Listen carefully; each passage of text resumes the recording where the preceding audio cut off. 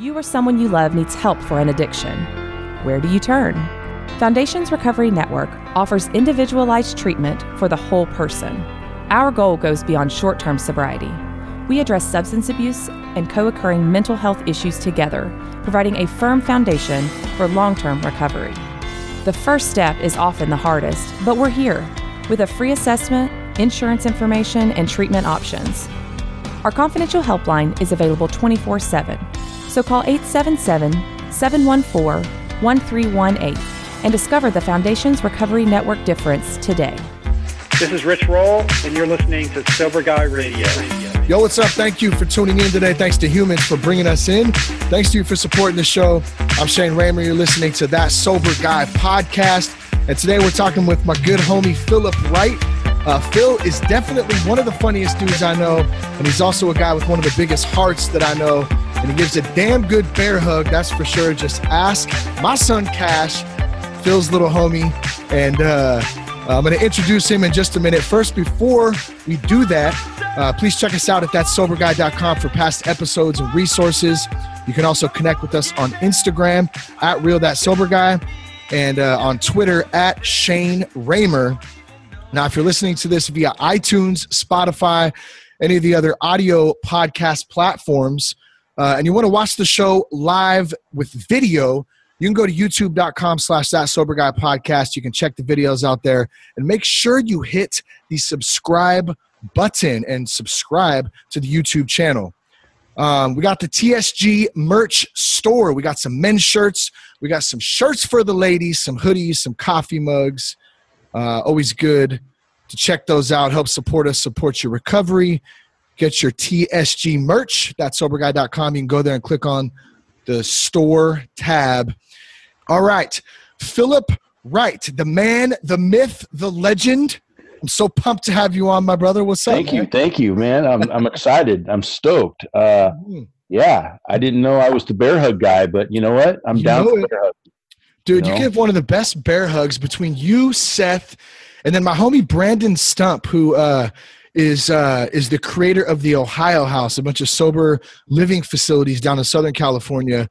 Great place down there. He is also known for the bear hug. So I think between the three of you guys, you got a good little contest, a good little setup of some massive, warm, welcoming bear hugs. So thank you for that. I know Cash appreciates it. Yeah. You know, I'm a hugger. I got it from my mama, and I just hug. I come in for the hug. Even though, like, you know, Christian people or even like sobriety, you know, that's funny. That's like one of the first things that people talk about. Like, you know, I'm not down with this hugging thing, and you know that you can hear. I think I heard someone last night in a meeting. It was talking about, man, when it was a testimony. He said, man, when you guys were hugging me, I couldn't stand it, but at the same time, it made him feel welcome. Right, it made him feel loved, and so that's not why I do it, but I do it, and when I hear that, I love it. You know, it's like, okay, that just keeps me going. I'm coming in for the hug. There's something about a hug. I didn't understand the hug either. My family was not regular huggers. I mean, I would definitely say we hugged. You know, we hugged on Christmas and Easter, and you know, when you see each other. But like, it wasn't ever like a normal thing. So when I went to Jess's family, dude, her family is big time huggers. So I got to give credit where credit's due. Jess really introduced me to the hug, and I got to agree. One of the best things, nothing like a good solid handshake too. You ever shake a hand and it's just like a wet, dead, cold fish, and you just go, those are the worst. Man, that's terrible, dude. Those are gnarly. Yeah. You just want to punch them in the face after that. What does that say about your manhood? If you have a handshake? You know, and you got to remember too, there's other cultures, dude. They don't shake hands like we do. That's a good point. And so, you know, you got to take that. That's something I've noticed. People that they're from other countries, they're not big shakers, you know. They kiss you on the cheek, and they do hugs and stuff.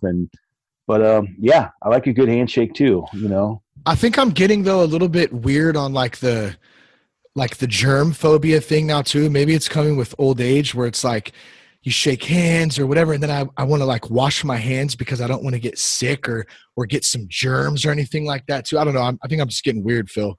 Yeah, you are. Yeah, I'm weird. You are, you know, with considering all the things. I mean, that's how I look at it. Like, I was just a human trash can, you know, for drugs and anything. You know, it's like Yeah, now I'm worried about about ain't got nothing on the needles that I used before. You know what I mean? So it's like, Yeah, dude. And bro, let me take a sip real quick.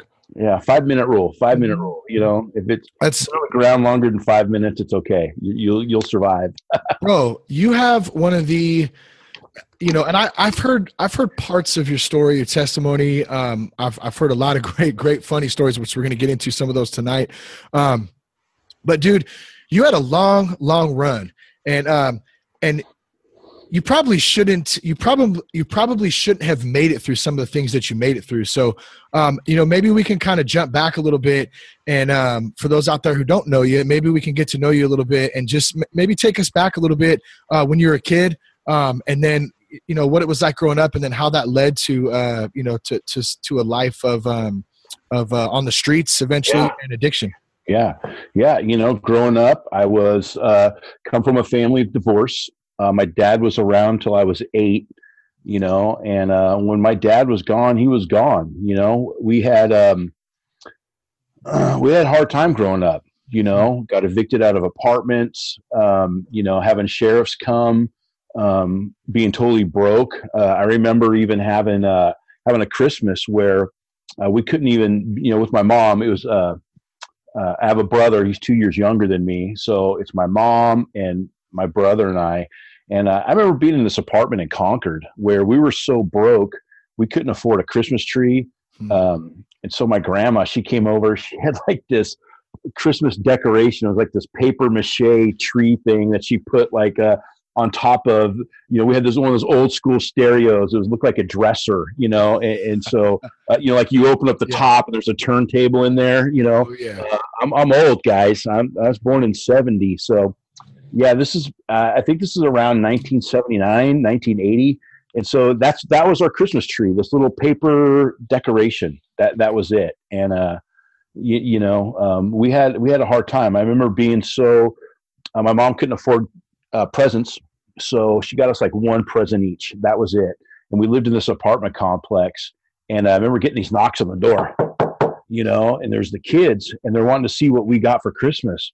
And we were so embarrassed, man. We did not even answer the door, you know, and man, we were just like, we're ashamed. I mean, that's how bad it was growing up, you know, after the divorce. But let me give you the bright side to that story. We got this one loud knock, you know, and it wasn't like any of the other knocks. It wasn't the kid knock, you know, it was this grown man knock.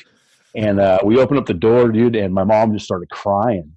And so we go to the door, and it was a firefighter from the church that I guess they knew we knew we didn't have nothing. And man, the whole back of his pickup truck was full of toys. Wow. So what started off as the worst Christmas ended up being like one of the best. But you know, I thought you were gonna say it was Santa, but that's even better, man. Just yeah, you know. Yeah. So, no, it wasn't. Yeah, we didn't even have a chimney. Yeah, he couldn't have made it in. We lived in the hood in Concord, man. It was rough. It was a rough apartment complex. But anyways, you know, so we partied. We partied to, you know, all our friends, you know, everybody smoked, everybody drank, everyone's, you know, everyone, if you had an older brother, he smoked pot, you know, I mean, it was just like this normal thing to smoke pot and drink beer. And that's what it was. That's all I knew growing up. That's kind of what you saw growing up all around you. So I mean, that's how you made friends. I mean, that's who, you know, that's how you fit in, you know. That's just what everybody was doing, you know. So that's what the cool kids, at least I thought the cool kids, there were jocks and, you know, there's the different group types, but I just connected with the stoners, man. And we were potheads.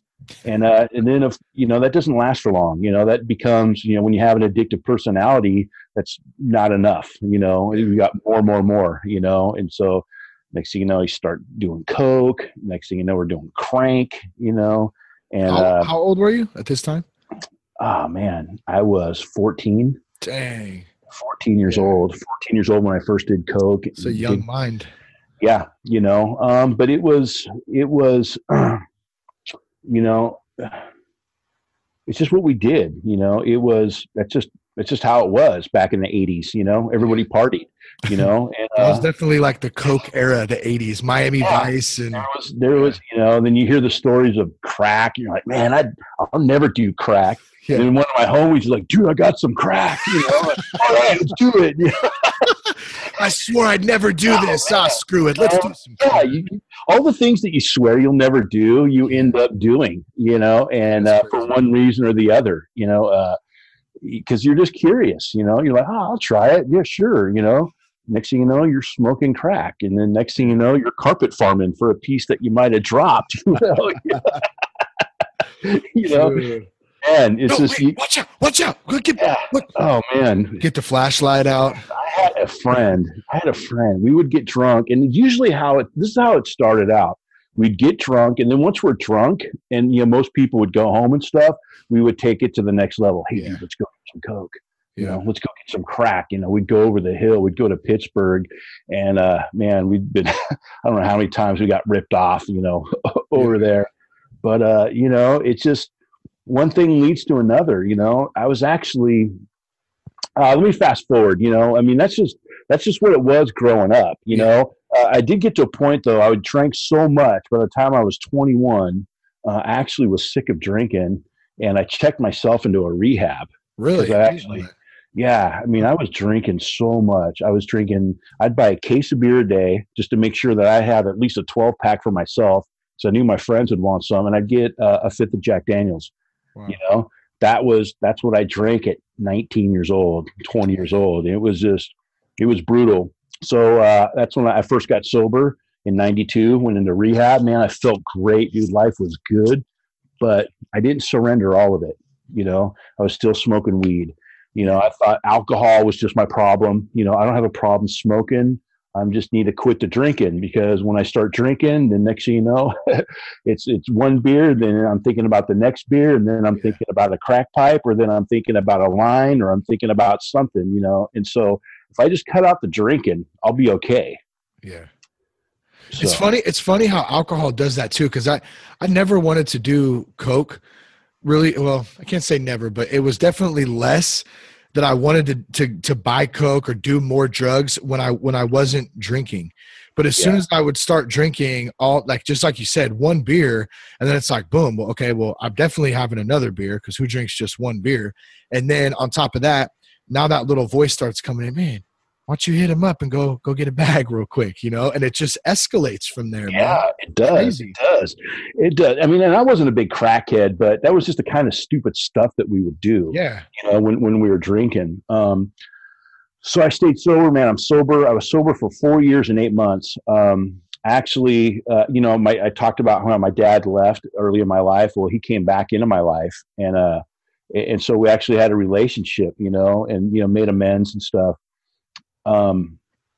So at this time, I'm living in San Francisco. This is about 96, 97, because I'd been sober for 4 years and 8 months, and I relapsed on Father's Day, because I asked my dad, what do you want to do for Father's Day? He said, let's just go up the coast and eat some oysters and drink some beers. I'm like, sounds good. Let's do it. For some reason, I just thought that, I'd been sober long enough. Like maybe I wasn't really this alcoholic or this addict, plus it's like my dad too. And I want to connect, and let's just with my dad. Yeah. My dad doesn't know the mind of an addict. He's like, look, you can have a beer. There's nothing wrong with drinking a beer, like it's American, if you don't drink a beer, you're not American. Have a beer and eat a steak and shut your pie hole. Yeah, shut your pie hole, damn kids, Just that's how my dad was. He's just really rough around the construction guy, super manly man, huh? Manly man, he can he's very alpha male too. Yeah. So when he's in the room, man, it's really all about him, and pretty much anything he says goes. And it's funny, man. I'm going to be 48 this year, and I'm still that way around him. If he says go do that, I'm like, yes, Dad. Dang. Dude, that's funny. Like how how we're because we're conditioned really at a young age to or programmed, or whatever word you want to use. Like what I've continued to learn is about, it's like unlearning stuff. So like just what you're talking about, like going like that vibe that you get when you go around your pop or whatever, or like the programming that we automatically go into this mode. And it's like, how do I, instead of learning all this new stuff, how do I unlearn how to not be like that? You know what I'm saying? Like that's some crazy stuff. Yeah. You know, here's the thing that's cool now. Now I could set up boundaries. You know, my dad. I'm a Jesus guy. I'm all about Jesus. I go to church. I love church. In fact, the sobriety program that I'm a part of is Celebrate Recovery. It's a Christ-centered recovery. You know, we have 12 steps. AA's got 12. You know, it's all 12 steps and whatever works for you, right? But this is what works for me, man. I love it. This is the best life that I've ever lived. And, you know, there was one night where I was at my dad's. He was like bagging on Jesus. He was bagging on religion. And you know, it's as hard as it was, you know, for me to say, I was like, listen, dude, I don't want to go there. You know, let's not, you know, I had to put up some boundaries and really, you know, I didn't let him walk all over me, you know, as before I would have, you know, so, but it's still hard. You're still afraid of like, okay, is he going to kick my ass now that I just said, no, okay, we're good, you know, but anyway, so I'm in San Francisco and I drink, dude, once I had that beer, I had that beer up in Half Moon Bay. This is with your pop, and you guys go out to get oysters and like celebrate. Yeah, on Father's Day in '96. I could not, dude. I drank one pint, and that was it, man. It just turned on. All I could think about was getting the hell out of my dad's car, getting home, and going into the liquor store across the street from my house. And that was the first thing I did. As soon as my dad dropped me off, I pretended like I went into my house, like looked. We're so stupid. I'm like looking, you make sure he goes around the corner like my dad's going to be watching me in his rearview mirror, you know. Yeah. But that's what our mind does, right? And so I wait for him to be gone, and then I go across the street, you know. And how long had it been since you drank at that point? 4 years and 8 months. Dang, dude. And so one beer, and you automatically go right back to where you started. And I'm assuming, and you're going to continue on, but it probably got worse. Dude, it did. So I had a union job, I had an apartment. You know, I had a lot of, you know, I had all the stuff that I was functioning, right? I was just smoking weed. But now once I started drinking, next thing you know, I started going to clubs in this city. Next thing you know, I'm doing ecstasy. Next thing you know, I'm doing the GHB stuff, the date rape drug. Man, I loved that stuff. Snorted heroin. You know, I mean, it was just like anything that came along my way. And that's really when I was introduced to crystal meth, you know, and it was like introduced to me as like, oh, this is the purest form. It's clean, you know, like they really sold me on it. Like, oh yeah, because I don't like crank, you know, I don't like tweakers, you know. Oh no, we're just clubbing, and you know, oh okay, you know, and that's when I smoked my first bowl of meth, and dude, it was just on from there. And so my life just, you know, you just get one circumstance into the next. I got kicked out of my apartment. I slept under a bridge there in San Francisco. That was weird, dude. It was raining. Now, this is kind of a funny story. I don't know why I'm sharing it, but share it, baby. Share it. It was raining. I find this mattress and I throw this mattress down, but it's like this skanky mattress, right? So I'm like, I can't sleep on this. So I go get cardboard, man, and I make like this cardboard bed, and I fall asleep. Well, when I wake up, dude, I'm like spooning this homeless lady. Are you kidding me, bro? I'm like, what the? Damn. You know, I'm like, I didn't know what the, you know, it's like, I don't wake her up, right? I'm like sitting on the edge of this bed, like watching traffic go by, just going like, what's happening to my life right now? And she's like, all pissed off. She's like, get your ass back down here. I'm cold. I'm just like, dude, I ran. Damn, you ruined her spoon. Dang. Oh, man. Did you catch her name? No.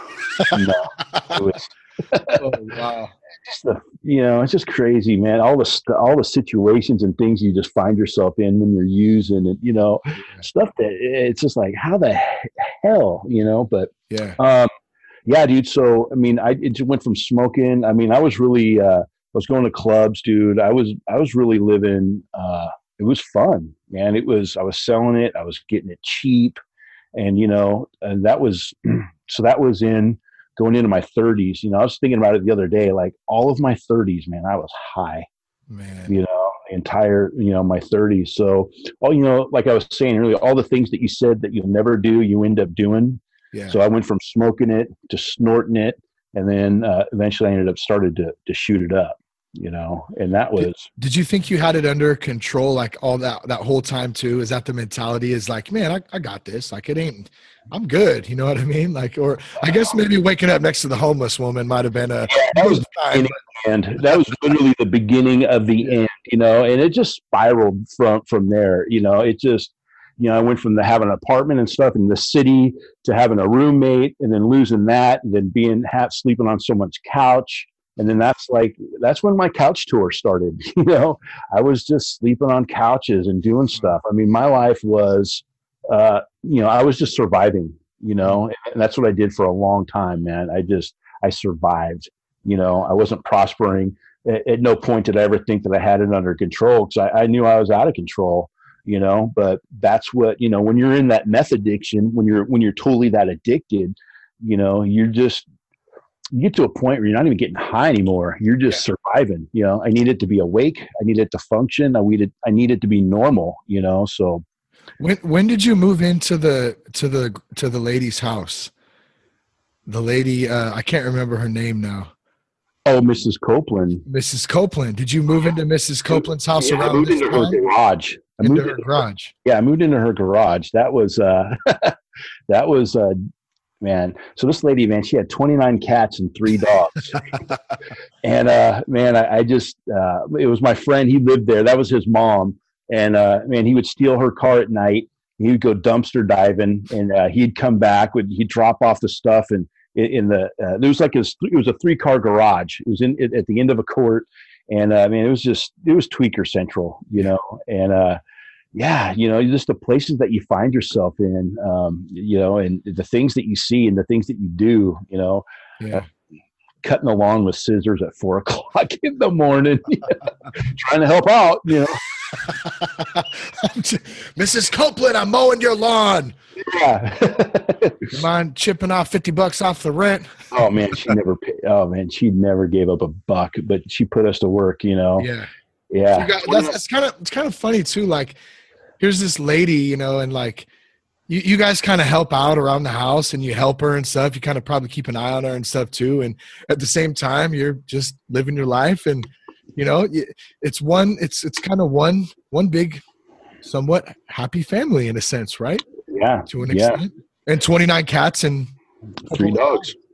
3 dogs. It was an experience, man. It was how do you find these places? They just, and I'm sure that's not the only place that's like that, but yeah, that was oh, now I remember. It's all coming back to me. You know how I ended up there? I actually tried to get sober. Like I came to Vacaville, and I tried to live with my mom, but my mom knew that I was still using and still in a bad place. So she's like, yeah, Philip, you can't stay here. My sister's going to graduate high school, and we just think it's best that I don't live there. Dude, I was so upset. Yeah. I'm just like, Mom, I'm trying to clean up. She's like, well, you've made your choices. That was like the first time like I had to, own up to the decisions, right? Facing the choices that I've made in life, and I was just like, oh yeah, well, I'm going to get more high, and I'm just going to do this. And, I think that's a good point real quick that you bring up is the justification that we can use in order to get high or to continue living that lifestyle. So I had a homie recently I talked with, and a couple things stood out to me when he was talking about how, he would get in a fight with his lady or whatever, and then use that as an excuse to go out and get high. You know what I mean? So similar type of thing you're talking about. And that's a really like, I know I did that for a long time until I kind of went, wait a minute, like it ain't her, it's not him, it's not them, it's actually me. Like, wow, imagine that. Yeah. Anyways, let me, so 10 years later, dude, I find myself in Pittsburgh, and I'm living in the back of a motel. Actually, like 5 years. I lived in this hotel for 5 years in Pittsburgh. And that was, dude, I was a tweaker on a bicycle.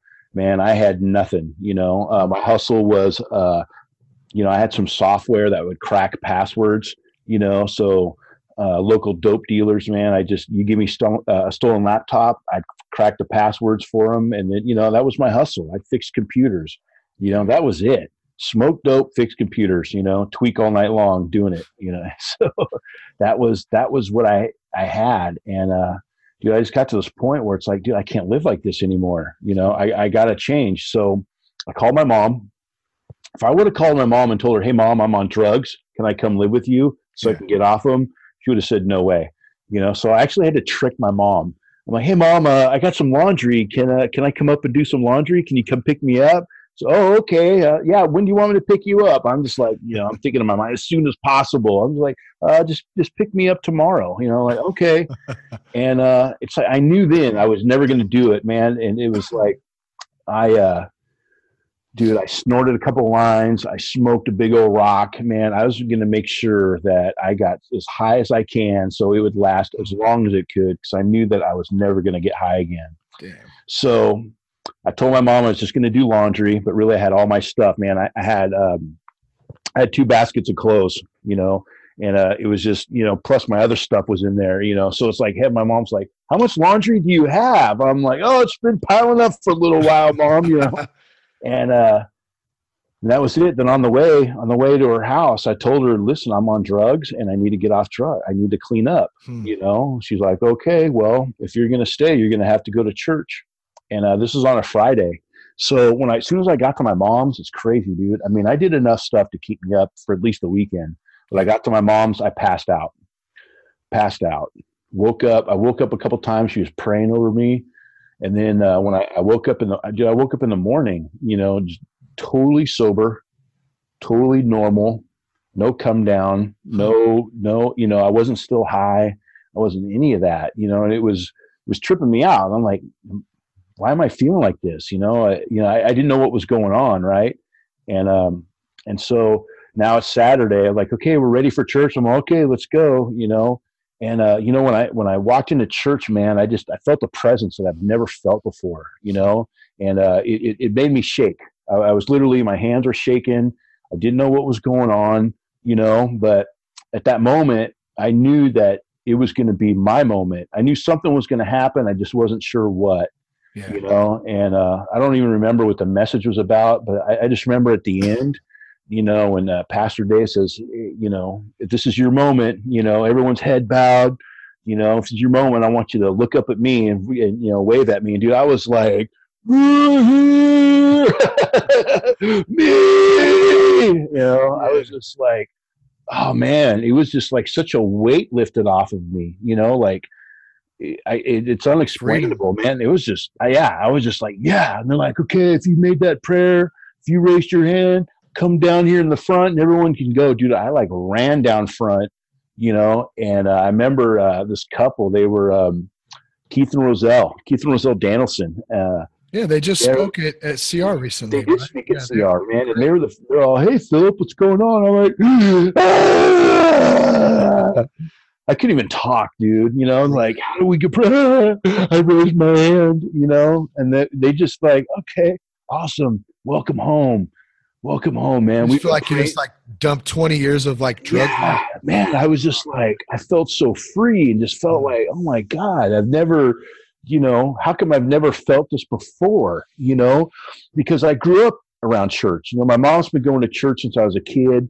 Like I said, like the firefighter, he was from our church. Dude, I hated church. Yeah. To me, being a Christian was, they're hypocrites. They just want your money, a bunch of legalism, a bunch of, just do's and don'ts. Hell's hot and it's getting hotter. And if you don't repent, well, you're going to burn in hell and, memorize your scriptures and none of all this stuff, and I'm going to have to wear khaki pants and a button up shirt. I'm going to have to knock on doors and a little short Bibles. Excuse me, brother. Have you heard the good word? Like, man, and that was my vision of church. I think that's a common perspective too for a lot of people. Unfortunately, there's a bit of a stigma to it, and I think that's the difference between religion and having a relationship with God. Yeah, Yeah, it is, like the Catholic Church, you go to the Catholic, oh, stand, sit, stand. You're doing a religious act, none of that's in the Bible. It doesn't say to do that. I went to a Catholic service. I'm like, where the hell am I doing? I couldn't keep up. There was so much stuff, and knowing what I know now, that's just a bunch of religion, and man, God is awesome, so, like I said, I went to, it's funny, man. I tried going to some different churches, when I was still high. I'd go to churches to get free food, and so, I went to some Black Baptist churches. There's some Holy Ghost, hanky waving, amen, hallelujah, Jesus. Come on, let's go, brother. Dude, the Baptist church is right on the corner here by our house, man, and they rock out on Sundays, man. They're like, there, yeah, Jesus, you're just like, I love it too, man, because all the people that go, man, they just come dressed to a T too. Like, they look they're looking legit. They got 5-star, top notch, you name it, dude. Yep. Always super cool. Keeping up with the Joneses for sure. They looking good. But that's what I thought church was. Yeah. And for the first time, I actually had an encounter. I actually had an experience, right? And so it was so freeing, man. It was so uplifting, and it was just all these things. The main thing, it was just the freedom, just the weight that was lifted off of me. And so, looking, knowing what I know now, that when I woke up, God had delivered me from my meth addiction. I've never had the desire to ever go back. I don't struggle with that desire to get high again. I'm not saying I don't have struggles now, but it's not that. It's not that, and I thank God every day for that, for delivering me, and so that's how it was for me. I had an encounter with God, and he rocked me, he rocked my life, but then there we are. Yeah. Now what? Now what? So I had this awesome experience, and now I'm not doing drugs. I think I just picked my nose on. That's cool, dude. I pick my nose on here all the time, bro. Join the club. So good, You'd be like, man, dude. Okay, I'm gonna interrupt really fast here, dude. I've been finding boogers all around the house, bro. I've been finding them on the carpet. I've been finding them on the walls. I even found 3 boogers, one bloody booger, lined up on the passenger side armrest in the car. And I said, what is this, dude? And this dude just picking his nose and just wiping him everywhere like it's a contest or something, man. Yeah. I said, bro, I go, you're gonna pick your nose, because I'll catch him picking his nose now. I go, you're gonna pick your nose. You either eat it or go get a tissue, please. Okay, you need to do one, but please don't wipe it all over the house, dude. Yeah. What it's like to be 4, right? Just wipe my boogers everywhere. Raising boys. So I had to get that off my chest real quick. Sorry. You flicked a booger. Come on, bro. I still roll boogers. What a hypocrite I am too. I don't eat them or wipe them on my carpet or anything. But yes, there's nothing like rolling up a good booger and flicking that bad boy across the room. You have to. It's just part of being a man. It is. Dude thing. So what next, man? So you go through all this stuff, man, you get saved, and then you're right. It's like, wow, I had this powerful experience like I've never felt before. And then like, now what? You know what I'm saying? Like, so yeah, you still have the mentality, right? I still have Phil, who's 40, I'm 40 years old at this time. And I'm 40 years old, and I still got the last 14 years of my life, of me being addicted, having that mentality and having, living life on the streets, surviving, sleeping on people's couches, and that stuff, it carries with you, and that's what you need the program for today. That's what you need the steps for, so you can have the tools so you can work on your character defects, because, all the addiction stuff, those were side effects of what was really going on. I was doing drugs and drinking because I wanted to be accepted, right? When my dad left, I felt rejected, right? So here I am, I'm rejected. I didn't know.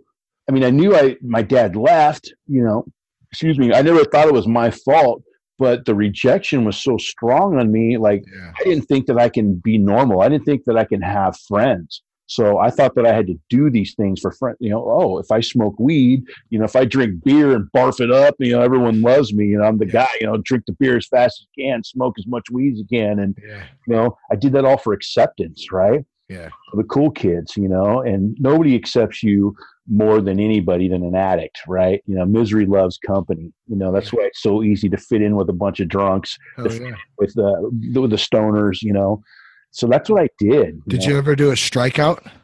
What's a strikeout?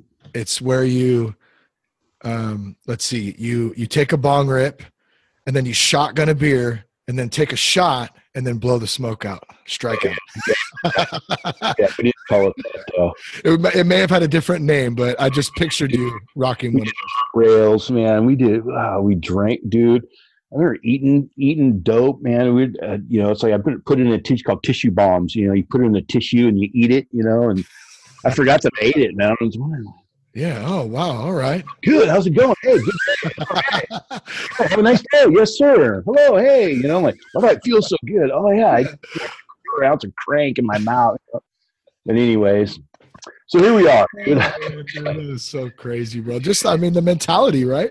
Yeah. You just do stuff. So, yeah. So, dude, so now I'm living in my mom's house. And, the one thing I'm still smoking cigarettes. Man, I love smoking. Filters, non-filters, hundreds, shorts, menthol, non-menthol. It didn't matter what it was. In fact, my favorite cigarettes were OPs. Other people's. They taste the best. Your smokes will taste much better than mine every time. Oh yeah.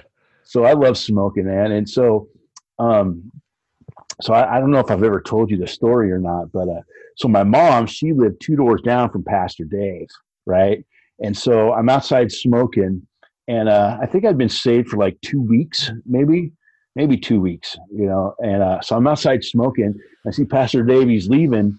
And I'm waving, hey, Pastor Dave, hey, And he's like doing something with his hair and he waves. And I'm like, whoa. You thought he flipped you off? Bro, you just flipped me off? What the dude? Man, I'm chain smoking. I'm like, maybe he's gonna come back. I'm ready, man. I'm ready to throw down. I'm all that mother, dude. The pastor just flipped me off. What's up? The pastor of a 3,000, 6,000, however many people. I don't care who I don't care who this guy thinks he is, dude. You flip me off, dude. I'm gonna beat your ass, right? You disrespect me.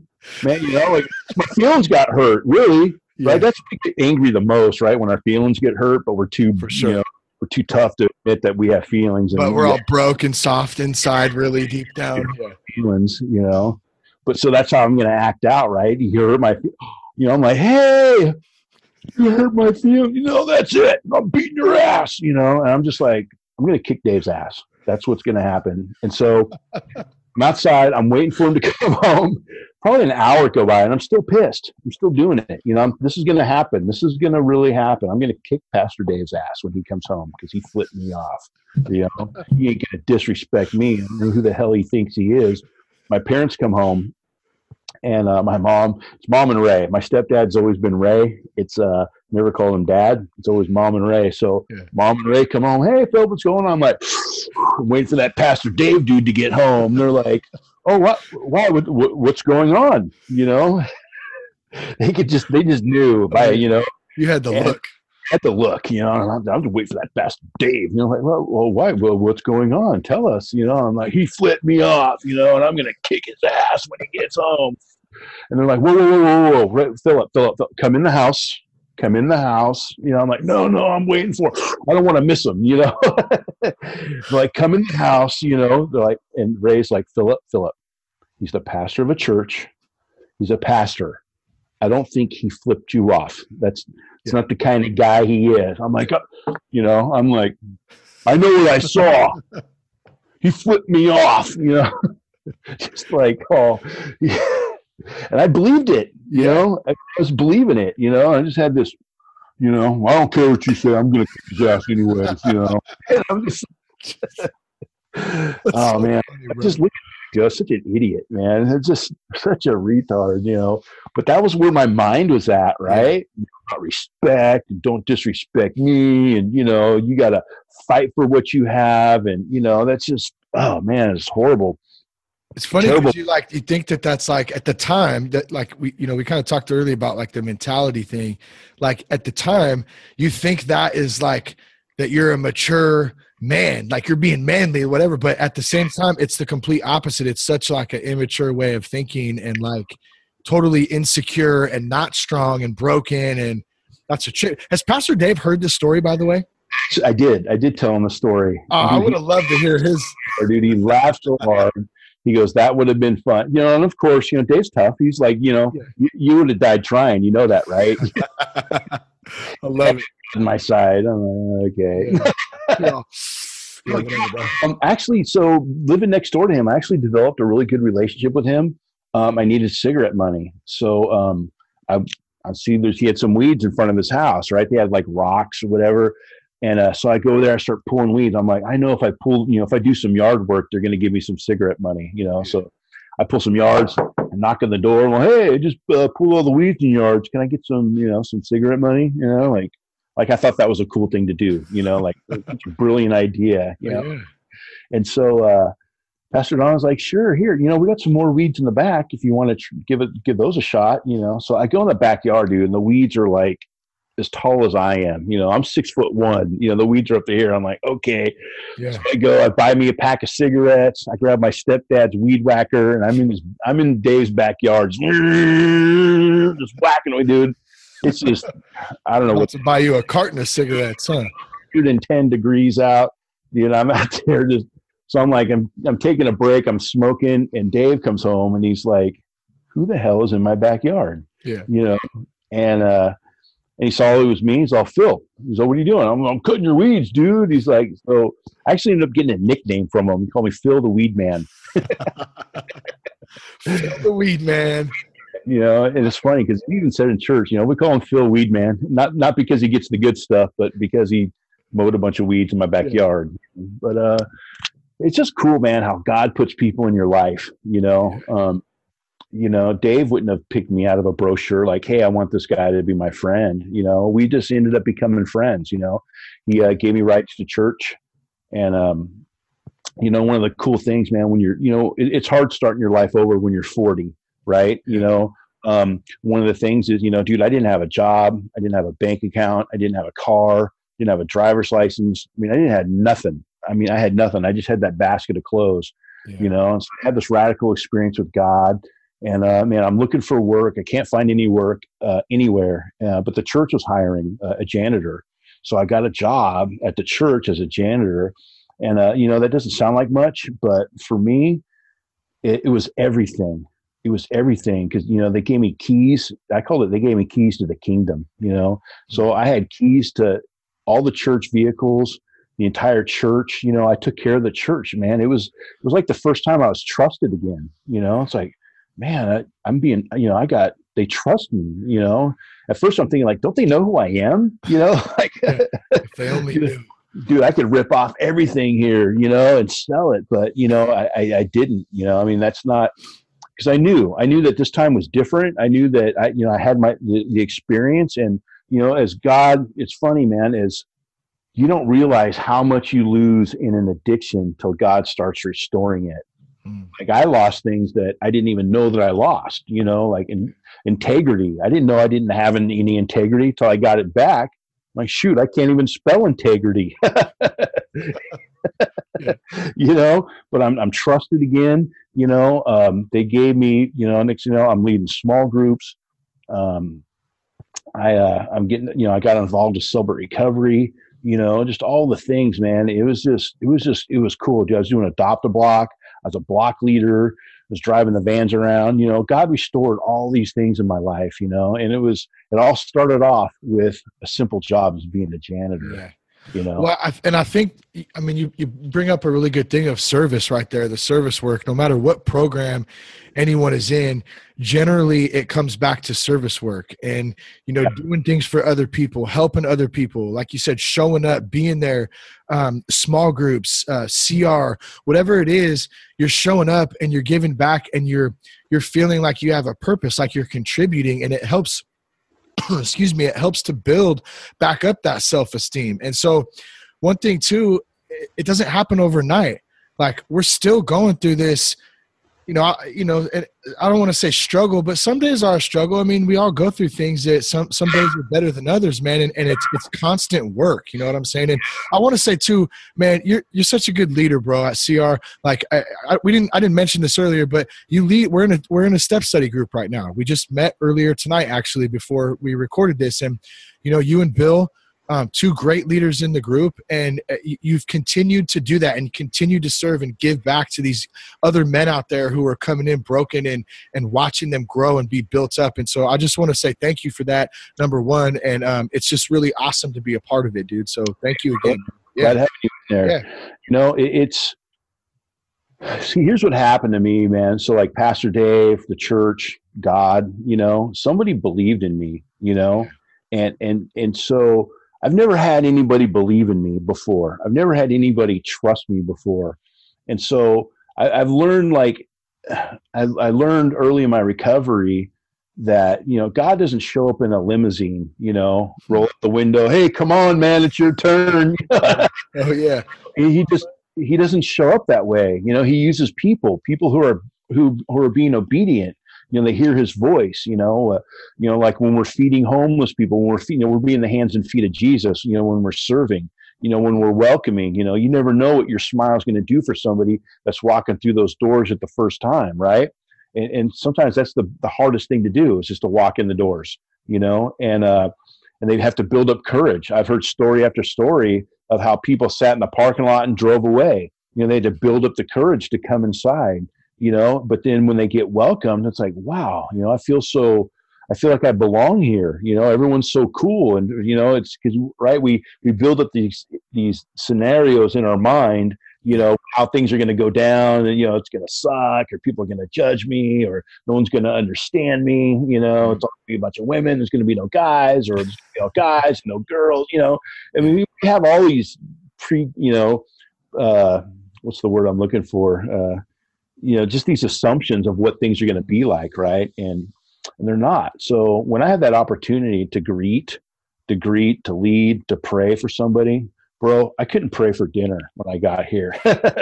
You know, I couldn't. I was like, God, you know, Philip, can you pray? I'm like, yeah, God is good. God is, what do you say? We all eat, you know? That was it.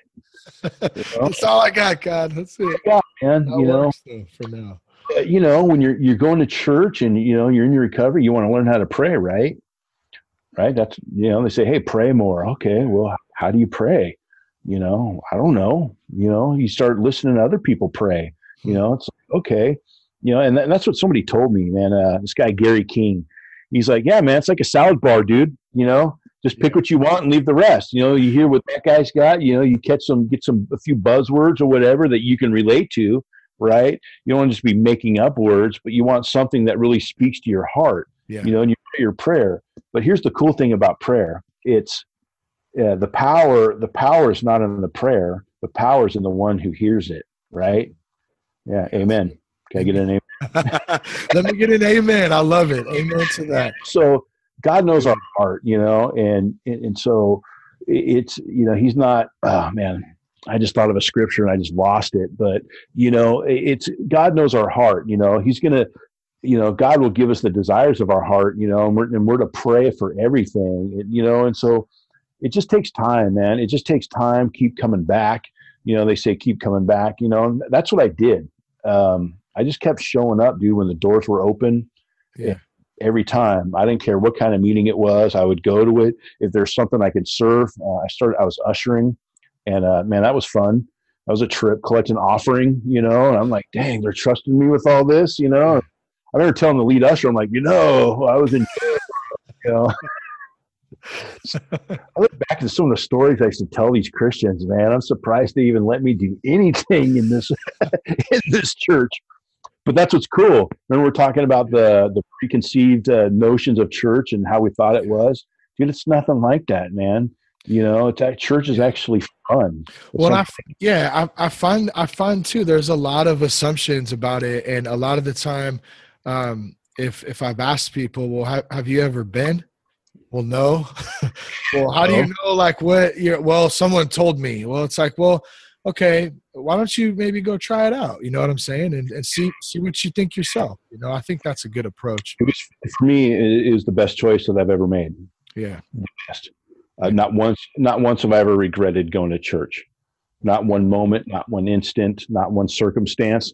Even when people, piss you off and step on, because here's the thing, when you're leading and you're a part of ministry, or when you're just attending, people are people. We do it for the people, but the thing that makes it suck are the people, because there's some weird people.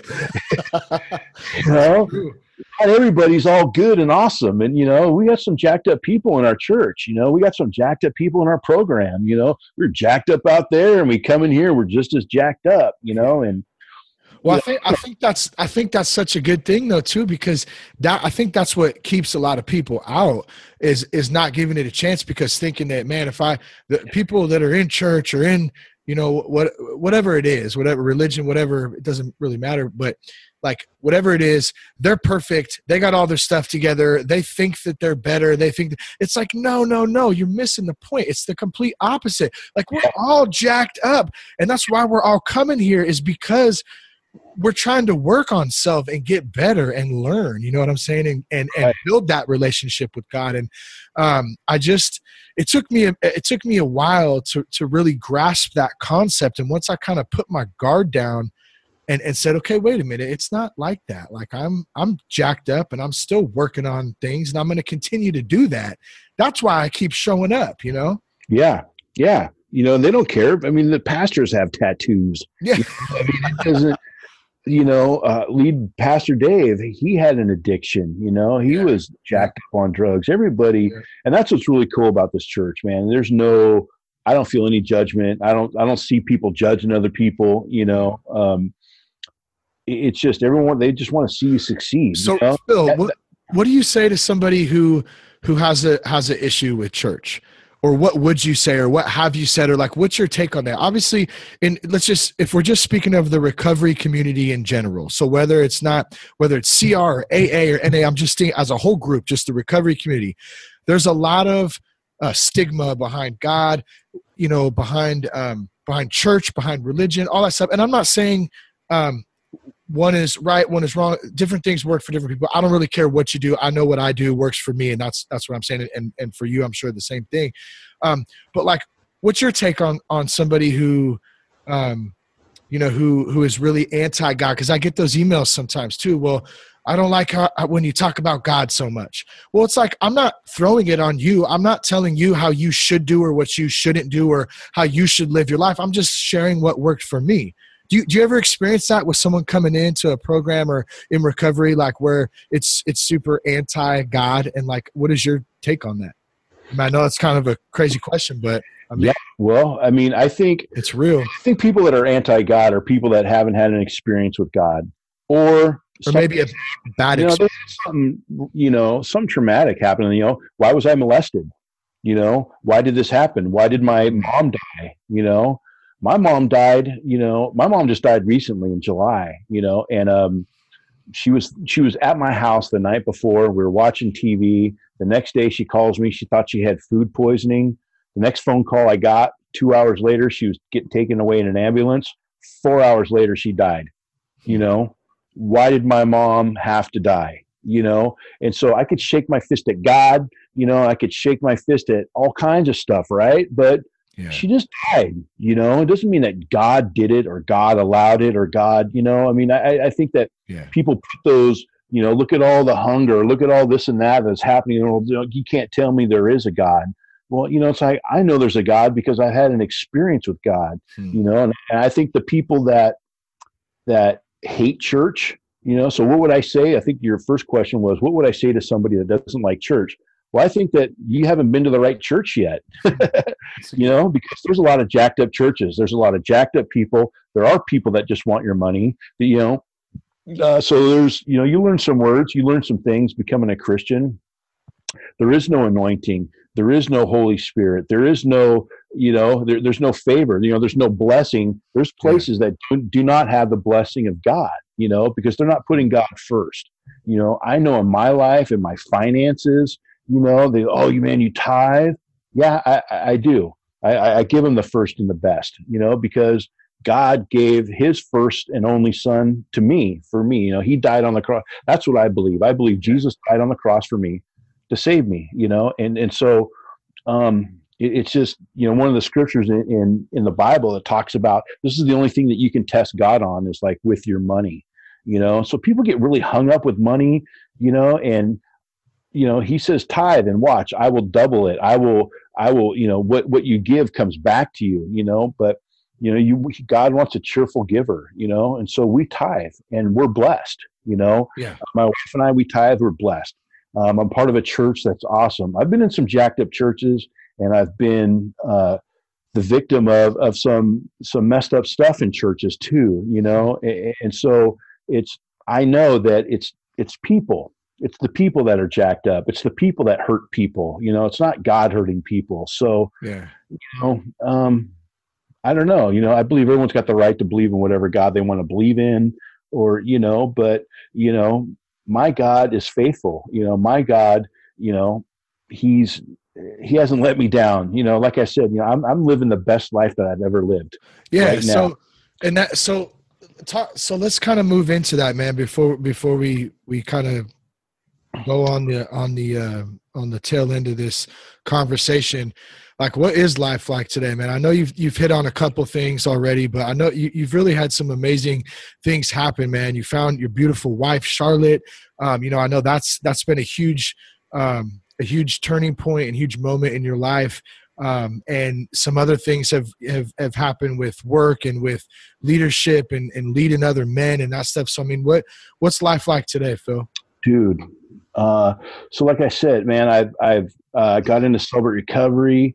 I ended up, we have multiple campuses. We have a Napa campus. There's a Father's House, East Bay, Father's House, Napa, Father's House, Roseville, Father's House, San Francisco, the church has grown. Yeah. And, in Napa, they wanted to celebrate recovery. So I actually went out there and started a step study and raised up a bunch of leaders, and we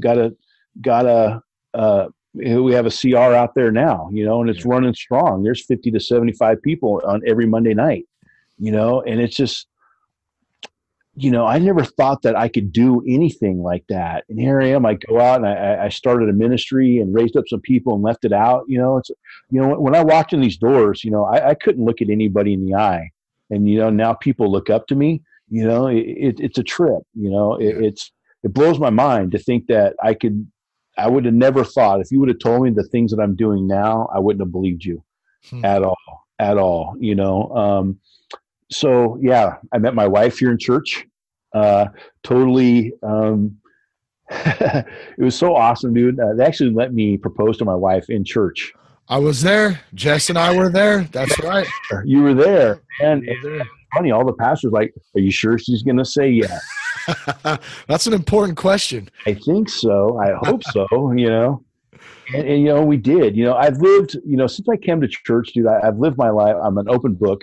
I live out loud, I'm not afraid to tell people I'm a Jesus guy, all the things that he's done. You want prayer, man, I'll pray for you. If you want prayer in church, you want prayer over the phone, through a text, in the supermarket, in the express lane, in Costco, I don't care. I'm going to pray for you, and so I know prayer works, and I know how encouraging it is. So I'm a prayer guy now. I never thought that I would be a prayer guy. I pray every day in the morning with my wife, and, doing that with my marriage, man, it's just, I think just being saved and having a relationship with Christ and being in church and involved in church has helped me to be a better husband. Learning how to put things in place, so I met my wife, dude, I have a house, I got a job that I was praying for a job because when we first got married, I was driving Uber, Yeah, I remember that. That's all commission, dude. It's just, man, long hours driving out into San Francisco. The only way to make money in the Uber is in San Francisco. So unless you like driving out in San Francisco every day, it's not a cool gig. Bro, I would drive my car off the pier into the water, I think, if I had Dude, to. it was just, yeah, I wanted to sometimes. I did. Met some cool people, though. Saw a lot of cool things, but still, that doesn't make up for it. But, I was praying for a job, and it was actually when I was tithing. I'm tithing money that, it's like, man, we were on a really low budget. And we were coming out of, we were doing the 21-day fast. That was one of the things I was fasting, which is something I never thought that I would ever do. Was fast. Like, what the heck is that? Like the only time you fast is when you're on dope, man, because you don't want to eat. I fast when I go to bed, and I wake up, the fast is over. That's time to eat. Yeah, and it's time for break fast. Breakfast. Anyways, I got a phone call. I got a phone call from a company that I used to work for. They're like, "Hey, we have a supervisor position for you. Are you interested?" I'm like, "Well, let me think about it." Yes. God gave me a job. When can you start? I'm now, I'm a leader. So I'm a leader at CR. We lead, we're not leading any small groups right now. We're kind of taking a break from that, so we're just attending. You got to learn to have balance in your life. But I'm actually leading a missions trip to the Philippines. Yeah, that's right. Well, you're going back. So this is your second trip, right? This is my second trip. Yeah. And so I was able to, on my last trip, I was able to go into the Bohol District Jail. Dude, they line up, man. They call out, they blow their whistle. Everyone goes in their cells, and they come out, and then I got to speak to them. And then they all sing this song to welcome me. That's so crazy. Then I got to share my testimony. Nice. And dude, I asked everyone, if you want to get saved, man, they all raised their hands. And then they wanted me to sign their Bibles. I'm like, I didn't write the Bible, I just think it was just so weird. But this guy, he goes, I want to remember every time I open my Bible, I want to remember your story and how it inspires me. I'm just like, dude, I'm in tears, man. I'm like signing it, so I'm just writing encouraging words. But, I was just a tweaker on a bicycle, man. I had a basket of clothes with nothing, and now, like I said, I'm living the best life that I've ever lived. I go to church. I love it. I get to serve. I love it. The more you serve, you actually think that you're out there helping them. You're actually helping yourself. You get more out of it than they do. It's humbling. It just wrecks you, man. It wrecks you. It does. It's awesome. That's that saying, right? To keep it, you got to give it away. I always love that one, man. You do. You do. Don't just, it's not, sobriety's not a spectator sport. Yeah. You don't just sit back and watch things happen, man. You gotta get into your books. You got to do your homework, man. You got to serve. You got to fill up all that time. You think about all the energy and all the things when you're using, or even just drinking. How much you made time for drinking. You made time to get high. That was your number one priority, and that's how you have to treat your sobriety too. Yeah. Shoot, if you can just do a quarter of what you put into getting high, man, you'll make it. You'll do all right. For sure. Read your Bible. Shoot, You read your Bible, you know more than half the people that are even going to church. It's just, it's funny, man. But you when you start reading the stories and they start making sense to you, you start to relate to them. It's cool, man. I never thought that I would like the Bible or I'd like stories in the Bible. So I know I'm all over the place sharing all this stuff. No, you're good, man. You're good.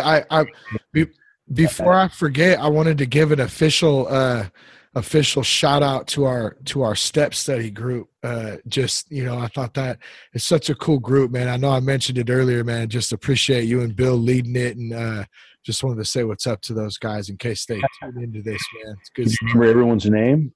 Man, I don't even want to go around the horn. Oh, you go ahead, man. Go ahead. Do it, man. We got Big Jake, right? Yeah. We got Big Jake. We'll just do first names. Big Jake, Shane, Big Kev, right? Doug wants a hug, man. Hugo. Doug's this older guy, and he's just awesome, man. He's, and that's what's cool, man, is we just get to love on people, you know, and he gets to feel a part, man, he's a part of something now. And that's how I feel now that I'm, you know, it's like I'm a part of something that I've never been a part of before, you know. Sure. I have a purpose in my life, you know, and I know what that is. Okay. And then we got Brian, we got Hugo, and we got Jason. Oh yeah. Jason's good. He's a good dude. He's Joe. Seeing him change. Yeah. Joe. Remember, I didn't think Joe would last the first week. Yeah. You know, and he's still making it. He's still going, you know, and that's the thing, man. You can't judge a book by its cover, you know. And like you said, you know, oh, see, there's a church guy judging people. Well, you know, you just see guys, and it's like, I'm thinking, man, you know, we give them the benefit of the doubt for sure, and we're going to believe the best for them. But in your mind, you're like, I've seen guys like this come and go, and this is one of the guys. He's going to come and go. You know, well, I think that's good though. Like, we're human. That's the thing. Like, yeah, you know, we go to church, you know, we work a program, Celebrate Recovery, but like, we're human. Like, we're flawed human beings. Like, and that's just the way. Like, I'm not. You know, I'm not always on my best. That's for sure. You know, I try, but yeah, you know, we want to be better than, you know, I'm much better than I was when I first walked in these doors. Yeah, for sure. Have I arrived? No. You know, it's a journey, you know, the road they call it the road to recovery. It's a road, man. And we're going down that road, and so that road's got twists and turns, and, you know, it's not just smooth sailing, you know. There's don't you think you have arrived? And I've seen it, man. I've seen it where guys, they come in, their marriage is on the rocks, and, you know, they clean up, you know, and their lives get, you know, they get their marriage back together, and they think they're fixed, you know, and then they go back to doing the same thing that they were doing before, and everything falls apart on them, you know, and it's sad. But once you think you've arrived, or once you think you're fixed, man, that's a huge red flag. I was just going to say, a huge red flag. Yeah, because I know it's like, as soon as I think, like, it's happened a couple of times, like, where I'm like, oh, man, I got this. I'm cool. And thank God I didn't go back to drinking or doing drugs or anything again. But, like, my attitude, they say that too, like, the relapse happens way before you take your first drink or whatever, you know. And so I've been on that path a couple of times, like, thinking, I'm good. And then it's like, no, all that stuff starts coming up, man. So you got to be vigilant. Who else? Did we forget anybody else? We said Kevin. Did we say Kevin? Bill? Paul. Gotta love some Paul. Yeah, I just think of Paul. He's like the Marlboro Man. He's got what I want to have Paul do some voiceovers actually for that man. Oh yeah, that's a manly, raspy voice right there for sure. Baritone. Yeah. That's pretty good. Yeah, that's good stuff, man. It is. It's awesome group, man. And thanks for letting me share tonight. I mean, I'm sorry I'm all over the place. Oh, dude, you did great, bro. Did great. You know, my message is, you know, it's God is good. You know, my life is good. You know, even though, like I said, I lost my mom. You know, my mom prayed me in. You know, I wouldn't be the man I am today without my mom. You know, and so that was one of the other thing I forgot to mention too. Like, had I been using still when my mom passed, you know, I wouldn't have been there for my mom. I wouldn't have been there. And, you know, my mom went through another divorce over the last 4 years of her life. Right. She was single again, you know, so I was actually, you know, my mom was somebody who I was able to go to when I needed things and I needed help. Right. I needed counseling. Well, at this stage of my mom's life, I was able to be there for her. You know, she was able to lean on me. I was able to give back to her, you know, and if I wasn't sober, I wouldn't have been that. Yeah. You know, so I'm thankful for that time, you know, I'm thankful for that. And then when she passed, bro, I've never, the love and the generosity of people is so overwhelming, you know, on Facebook, story after story after story after story of, you know, of how my mom, not just people saying, hey, sorry for your loss, but actually saying like when they met my mom, what circumstance they were going through, how my mom prayed over that and how they got through the other side and how my mom encouraged them. Right. And so that's like a legacy for me. Like, you know what, I'm going to believe in people. You know, that's what my mom did. You know, she hung out in Starbucks And they actually made this memorial for her in Starbucks. She sat in this one chair every day. She drank her tea and she would pray for people that wanted prayer. She'd talk to people. I mean, everybody knew who she was. And, people started putting up all these letters of, we're going to miss you, Mom. My mom loved owls. They put an owl picture there. They just totally memorialized the whole corner of Starbucks for like a week. I remember seeing the picture. It was amazing. It was amazing, and just the love of people, the generosity. Like if I walked in that Starbucks, I can't pay for a drink. Everybody's buying my drink there because of how much my mom meant to them. People brought food to my house for 2 weeks, lunch and dinner every day for 2 weeks. I had to tell them to stop. I started feeling weird. Like I feel like I'm taking advantage of them. Like, no, it's cool. Do you want some money? No, I'm okay. Really, but I'll take some lasagna next Monday if you'd like, and don't forget the garlic bread. Right? Awesome. Dude, we had everything. It was leftovers for days. But that's the church family, right? That's the body of Christ. Those are the people that these people. They love on you. They're there for you. They got your back. And it's just, man. I don't know what to say. I love it, dude. No, I love it, man. I'm so happy, man, that you came on tonight. And I know it's late. We're both tired. We both had long days, but I'm glad that we decided to jump on and have the conversation tonight. I appreciate you, man. It's really been great to get to know you a bit more. Our wives are friends now, and they're working together a little bit in their own step study. Yeah, it's been really, really cool, man. And I hope to watch our friendship and stuff continue to grow, and recovery and personal stuff and all that, man. If anybody I don't know, it's up to you if you wanted to do this too. If anybody wanted to reach out to you, did you want to drop an email address, a Instagram handle or Twitter handle? I don't know. Yeah, my email is philipw2011@gmail. I don't know if you can post it. It's Philip with 2 L's. But that's when I got sober. That's when my life changed, was 2011. So philipw2011@gmail. And then I'm on Facebook, Philip Wright. My Instagram is _Philip_W. Yeah.